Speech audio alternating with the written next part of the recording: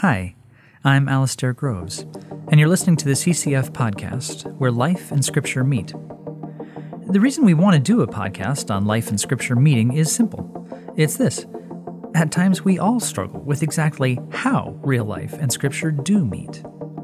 From dealing with extreme trauma, all the way to growing in the skill of daily rest, we have the privilege and challenge of exploring how the Bible gives words of life and perspective for the complexities of our current day.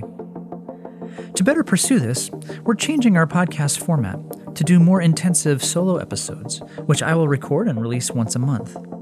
So I hope you'll join me in musing about how Scripture really does meet us in day-to-day life, and that it will be as energizing to your walk with the Lord as it has been to mine.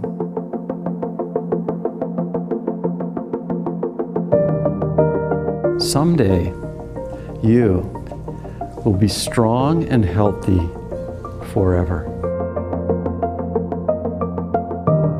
Essential to our caring for each other is we actually move toward each other rather than wait for somebody to move toward us.